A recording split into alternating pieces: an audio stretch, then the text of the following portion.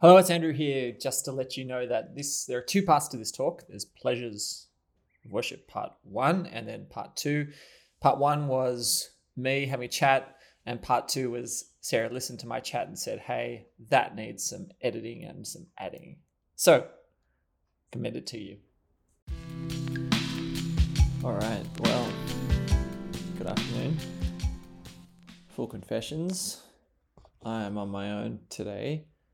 Because I actually just wanted to give Claire and Sarah a week off. So I'm going to dive into this and hopefully make it interesting. But yeah, it's not the same sprightly conversation that would normally be there. But the topic we have today is a really interesting one, I think. As you know, we're doing this series on worship, and we've been working through the 4 P's. Now we started with the purpose, and then we looked at the pain of worship. And then this week, we're looking at the pleasures of worship. And then next week, the possibilities of worship. Yeah, I think this is a really important topic for us. And I thought I'd start doing a little bit of an imaginary word association game. Okay, so you imagine someone's walking down the street and they're kind of doing a word associations survey, and they're walking up to passers-by and going, the word pleasure. Do you associate that more with sin or with worship? What do you think would be the main result of that particular survey? Yes, I agree. I think most people are going to associate sin and pleasure together more than they're going to associate pleasure and worship. And that's probably for good reason. Certainly in the advertising world, that association, I was thinking about some sort of Magnum ice cream campaign. I think that was a couple of years ago, sort of associating the 7 deadly sins with 7 different ice cream flavors or something. And, from time to time, people do that. And I was even reading an article or on the BBC News Scroll or something yesterday, and they had, maybe it was new. Anyway, it was a news scroll of some sort, and one of the articles that scrolled past was had the title, I think it was, "Everything in Here is Taboo," and the person in the photograph associated with this article was wearing some sort of outlandish costume and smiling broadly. And again, the implication was there's sin here and there's pleasure here, and sin and pleasure are just best of friends. They're wound together. Sin is all about pleasure and pleasure is all about sin. But actually, the Bible teaches something quite different. And when the Bible talks about pleasure, it actually associates pleasure with worship. So there's this great psalm that we're going to look at today that's going to explore this. And I'm going to start by reading that psalm. And that psalm is Psalm 36, and it's from the New Revised Standard Version that I'm reading. Transgression speaks to the wicked deep in their hearts. There is no fear of God before their eyes. For they flatter themselves in their own eyes that their iniquity cannot be found out and hated. The words of their mouths are mischief and deceit. They have ceased to act wisely and do good. They plot mischief while on their beds. They are set on a way that is not good. They do not reject evil. Your steadfast love, O Lord, extends to the heavens, your faithfulness to the clouds. Your righteousness is like the mighty mountains, and your judgments are like the great deep. You save humans and animals alike, O Lord. How precious is your steadfast love, O God. All people may take refuge in the shadow of your wings. They feast on the abundance of your house, and you give them drink from the river of your delights. For with you is the fountain of life. In your light we see light. I will continue your steadfast love to those who know you, and your salvation to the upright of heart. Do not let the foot of the arrogant tread on me, or the hand of the wicked drive me away. There the evildoers lie prostrate. They are thrust down, unable to rise. So when I was thinking about this topic of the pleasures of worship, I went to the Psalms to really explore it. And sort of picked up this really interesting theme, because my question was really, well, okay, so how do we experience this pleasure of worship, of which the scriptures speak? And there's this consistent theme through the Psalms that we're going to uncover that actually tells us how to do that. We'll get to that soon, so hang in there. But yeah, I wanted to start by looking, hopefully you've got the Psalm there in front of you, if you can find it and grab it. Why don't you start by looking at the top of the Psalm? And this is really interesting. So if we think about what our culture tells us is that sin is pleasure, like that's where the pleasure is. It's in the sin. And in the traditional conceptions of, and Christians or those goody two-shoes have been told they can't sin, so they aren't having as much fun. There's not as much pleasure for them. Like that's all implied, right? That's part of the narrative. And it's like poo-poo to you and hooray for the sinners. That's part of the cultural narrative. And yet the Bible, again, says quite the opposite. And we can see it saying quite the opposite here. Because as I said, there are those images that culture presents to us. Like if you think about that image of that person that I described to you standing at that door frame, everything in here is taboo with a big smile on their face. That's a very superficial portrayal of sin, and it's a very superficial portrayal of pleasure. And the scriptures go right against that. They go right behind the face paint and the plastic smile, and they speak directly into actually the reality of sin. And as the psalm says, transgression speaks to the wicked deep in their hearts. So the psalmist goes straight to, this is a heart issue. He says that they're fundamentally at the heart of the sinner is there is no fear of God before their eyes. So no reverence, there's no beholding of God, as we've talked about worship being a focus thing. There is no reverence there. And if God isn't before their eyes, then what is? Then we see in verse 2, for they flatter themselves in their own eyes. So their own image, rather than God, is what they're beholding. And they're flattering themselves in their own eyes. So and it reminds me of, sitting on the train and people just grabbing their selfie cameras and just checking their makeup. And I was like, it's just this deep, this peering into our own eyes that we do now, which is just so strange and so twisted. And they do this, they dive into their own eyes that their iniquity cannot be found out and hated. That there's something about flattering themselves, this thing that they say to themselves, which convinces themselves and deceives themselves into persuading themselves that no, what I'm doing is okay. And the words of their mouths are mischief and deceit. They have ceased to act wisely and do good. Because they've lost sight of the image of God, who He is, there's no fear of God. The scriptures say that fear of the Lord is the beginning of all wisdom. Because that's gone, they don't have any wisdom anymore. And because they have no wisdom, they don't act and do good. Quite the contrary, they plot mischief while on their beds. So their night shifts, their daydreamings are actually plotting evil against others. They are set in a way that is not good. They do not and you can see that this transgression, this person is just kind of twisted out of shape. Their focus is all wrong, and the crookedness is run right through their words, out of their heart into their words and then their actions. And they've lost all resolve to act in a way that is good. That's actually the truth of what sin does in our hearts. The Bible just unveils that. It might look like it's got this superficial, the makeup's on and the false smiles on, and life's good on the Instagram feed. But actually, the Bible just upends it, and it said, if there is no fear of God in your heart, this only goes one way. That is the trajectory of it. It's to no good. But then the psalmist makes the shift in focus. So he's looked at this and gone, there's that way of living. But then he shifts away from that. He doesn't remain in judgment there.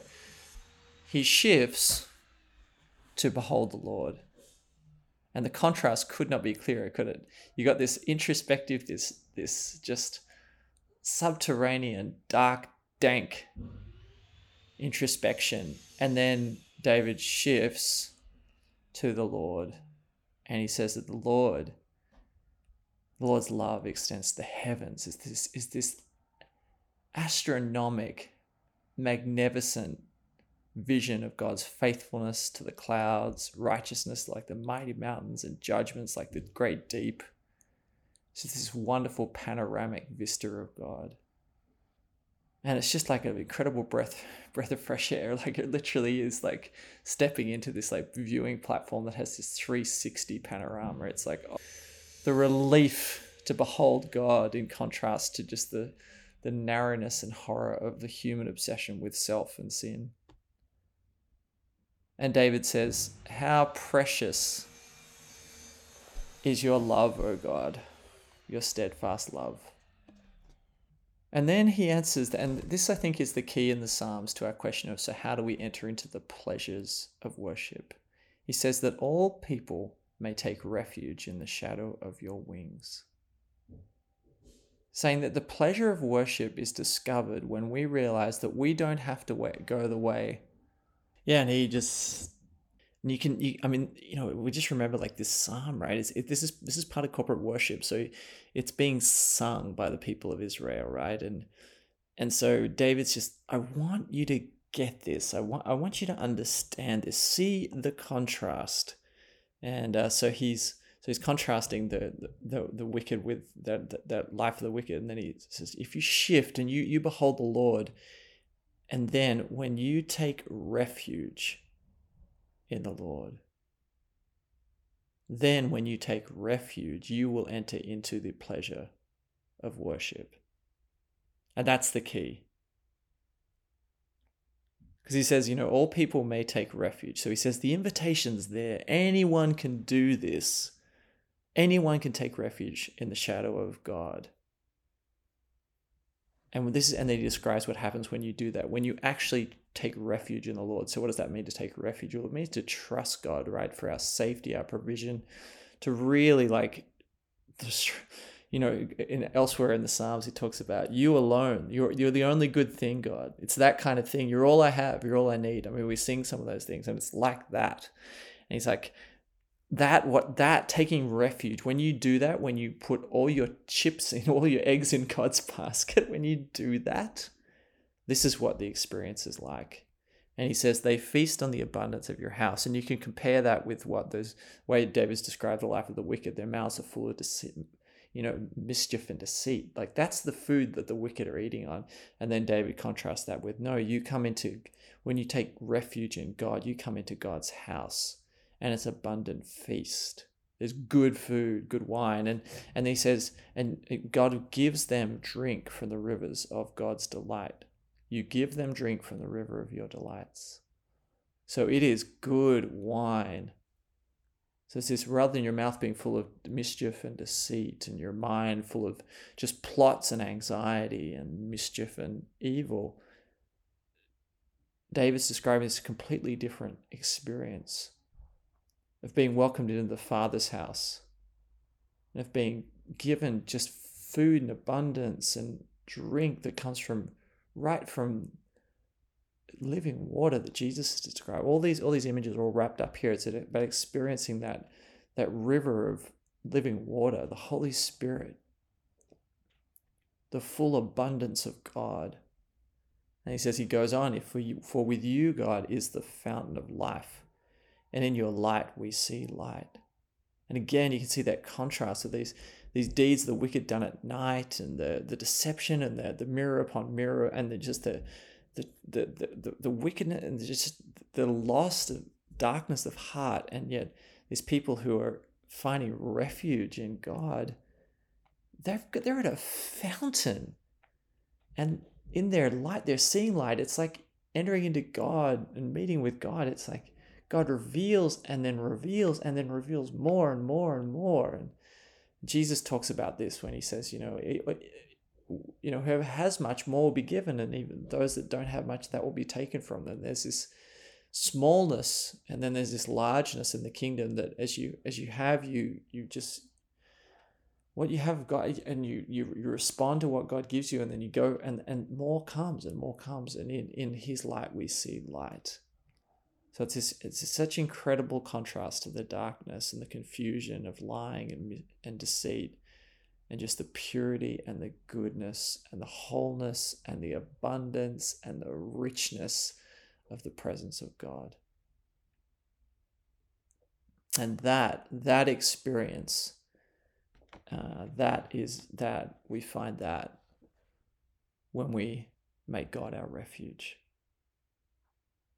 And there's another psalm that I was looking at, Psalm 16, and it talks about that experience of when we make God our refuge.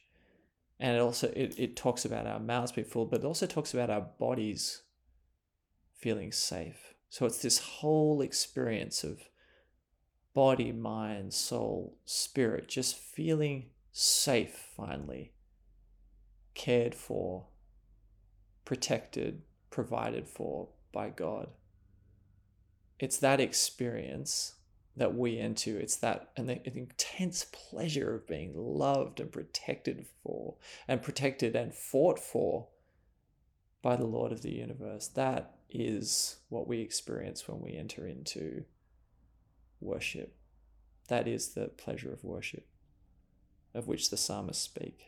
That when we make God our singular refuge, we enter into pleasures that are like nothing else. And again, in Psalm 16, the way that the pleasure that David describes here, we talk a little bit in our culture about the fleeting pleasures.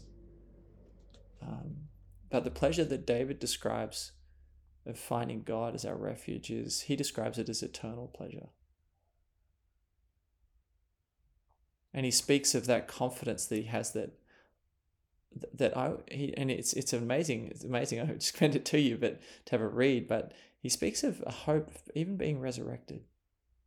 He knows that this thing that he's touched, that this relationship with God, he knows that it transcends even the grave. And so when he's making God his present refuge, he's also making God his future and eternal refuge.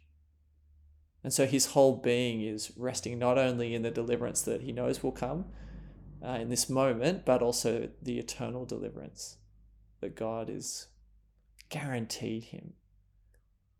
And so his whole being, irrespective of circumstance, he knows that he knows that he knows it's going to be okay. And he's that rest and that joy that my future is held. It's what Jesus is talking about, isn't it? In terms of store up for yourselves treasures in heaven, that where things don't rust and moths can't get. It's that kind of thing. It's when we've thrown all our hope in God, we realize that our hope is held by very, very secure and very loving hands, that we can finally rest. And we can finally rejoice and finally know that we know, irrespective of circumstance, that we are actually safe. And this is the pleasure of worship of which the psalmists speak. And so much so that, and I know we're doing a little bit of a tour of the Psalms, but so much so that we know with David, he says in Psalm 27:4, he says, "One thing I ask, that I may dwell in the house of God, meditating on his perfections and his love all the days of my life." He's like, this experience is so good.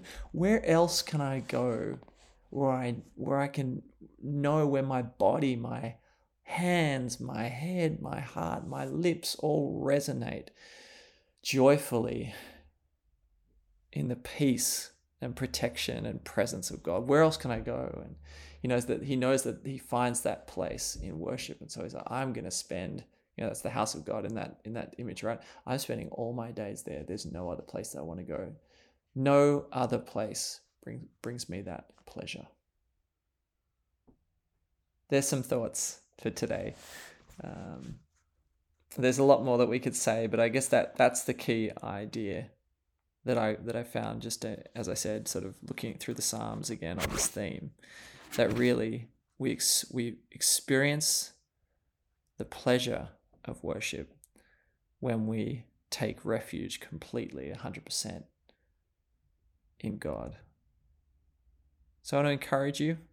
I know that sin, the way it's projected in our culture, is very, very shiny, and that the package deal with sin is that the pleasure is there and it's immediate. And I know there are lots of things on offer, particularly online, etc., that promise that quick hit. But it has been the experience of God's people through the ages, and it still remains that experience, the actual true pleasure, that pleasure where you are doing what you are always made to do, that pleasure where you can finally be free from your anxiety, and know that you're safe and celebrated. That pleasure is found only in the presence of God. So I think there's an invitation for us, isn't there, to go in this week to take refuge wholly in God, and to feast in the abundance of his house, and to let God give us the drink from his river of delights. And for us to join with all of God's people to say, with you is the fountain of life. In your light, we see light. All right, so welcome to Pleasures Part 2. So Sarah, in her infinite wisdom, listened to the first half of this talk and thought, that's great, but that's really impractical. You have to, unpack a little bit more. So, well, I guess I just thought that it was very sort of inspirational and very high level and very like, yes, we want to trust God and we want to experience those pleasures of worship, but how do you actually do it is the question. What now? I want to make God my refuge, and I want to experience all the joy and pleasure that God wants to pour out as I worship him. But how do I do that practically? Yeah, well, at this point, I look to you and you answer your own question. Is that the idea? No, it's not at all. It should be. How do I actually do it? Well, at that point, we're kind of hitting the nub of this whole thing, aren't we? In terms of this thing called following Jesus, that fundamentally this is about trusting God, and it's about trusting in an unseen God for very real, tangible things, like very material things, right? So I guess that's what we're getting at, isn't it?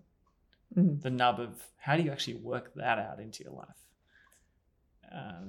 Not earning God's favor or something like that, but actually just trusting his presence and his power and his work in your life and in the circumstances that surround you. Yeah. Well, I would say that I think, we all have said the big yes to Jesus, that yes, we want to trust in you. But then how do you work that big yes out into all the little decisions of your days and weeks and months and years? Because I think that's where we actually learn to make God our refuge. Like, yes, you need to say the big level yes. God, I want you to be my refuge more than anything else. I want your salvation. I want to be with you, God. But then there's a whole lot of little yeses that we need to say to God, which is also going to involve a lot of no's to other things. Well, I think if we come back to this psalm, just to look at what David is doing in terms of how does he foster, I guess, that trust in his heart. We can see that repeat pattern of he's coming and he's beholding God. And what's interesting, I think, about this is it's kind of a multi-dimensional beholding of God. So he's looking at God's unfailing love, his faithfulness, but he's also looking at God's righteousness and his justice. So he's looking at the whole picture at the whole of God. character of God. It's not one-dimensional. He's actually, there's that sense of him really exploring God and digging into God, like a deepening discovery of God's character. So I think that's a question to ask, isn't it? What's my understanding of God? Have I stuck at a sort of, I don't know, kindergarten level, or like a very one-dimensional understanding of God, or am I actually at that point of, wow, God, you are fascinating. You are a terrain that I have barely explored. And those things that perhaps the holiness of God or the justice of God, those things that perhaps we don't feel we understand. Am I pushing into those things? Am I exploring? And do I see those things as well? They're elements and parts of God that are just beautiful and mysterious. And so my understanding of God's ways and character is actually stretching and expanding. Yeah, well, last Sunday when we talked about lament and where we had a go at writing our own laments, if you remember, those steps were turn to God, pour out your heart, pour out your complaint and your troubles. But then it goes on from there to the third step of declaring the truth about God to yourself, reminding yourself of who God is. And as you're saying, that's not just all the ways that I think, my imagination of God as just being a bigger, more powerful version of myself, but it's actually knowing the God who reveals himself as I am who I am. Yeah. And our role is to get to know that God, to explore that God, to let him reveal all that he is to us.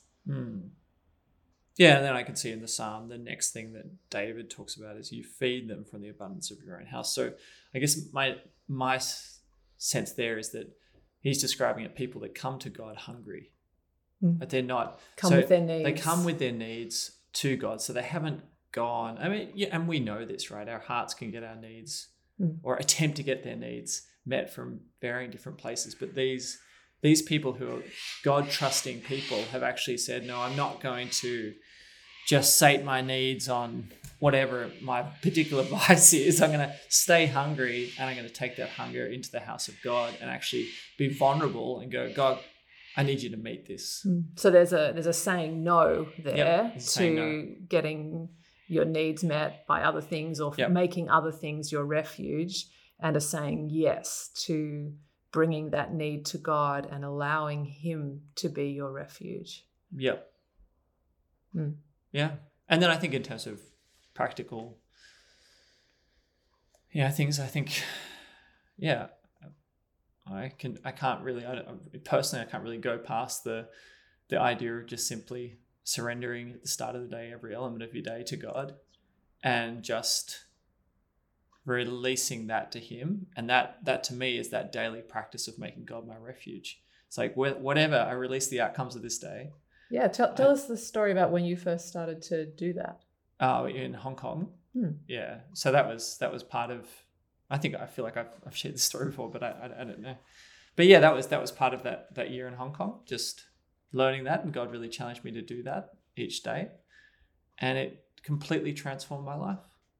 Just surrendering every single element, and during that time in my life, it was very practical things. It was like delivery trucks and anxiety about whether the delivery truck would arrive at the right time, or I'd make the ferry or whatever it was, and I just lay those things before God, and then welcome all the elements of the day, and just say, well, God, this is your day, and I trust them to you. And if you decide that delivery truck is not going to arrive on time, then that's fine. I release that to you. And it was just it released me to walk in a peace that I'd never had before. Yeah, I mean, I wonder if that's a bit of a practice to do at the start and at the end of a day, and maybe in the middle of the day too, if you need to, of actually just thinking through all the things that are coming and just releasing them to God, surrendering them to him, choosing to make him your refuge, your backup in all of those things. Yeah. And out of that, David says, pleasure comes. But I think it really is in the doing this in the specifics of life. So not just a general, God, I just trust you with everything.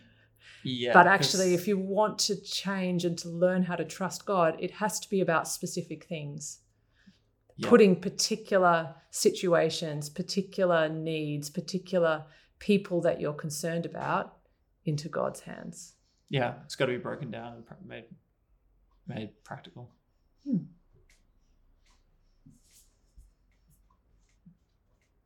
Come on, that's good, right? Yep, that's getting practical. Okay, so we tick that box now? We've made it Oh, I think so. practical? People can let us know on Sunday if we've ticked that box or not. Till then. Yeah. Are we? Till then. I prayed last Start time, trusting but then we God. pray again. I don't know how do we finish it? Maybe you can just chop your prayer on. Yeah, maybe I can. Okay. Okay, bye. Bye. Yeah. Let's pray. Thank you, God, that this is true. God, I pray that in the midst of this now not yet place, God, this world of pain and all these different things drawing in our hearts, God, that something of the picture that your word gives us of the pleasure of being with you would capture our hearts in a fresh way, God. That you would woo our hearts into worship, God. God, there is no other place like your presence. I pray you would help us experience that in a fresh way this week, God. As we choose again to take our refuge in you, as we choose to step away from the path of the wicked. God, we choose to trust you in a fresh way, God, that we'd experience that. And God, and then we'd just be able to invite others, God, to this abundant table that you've laid before us, God.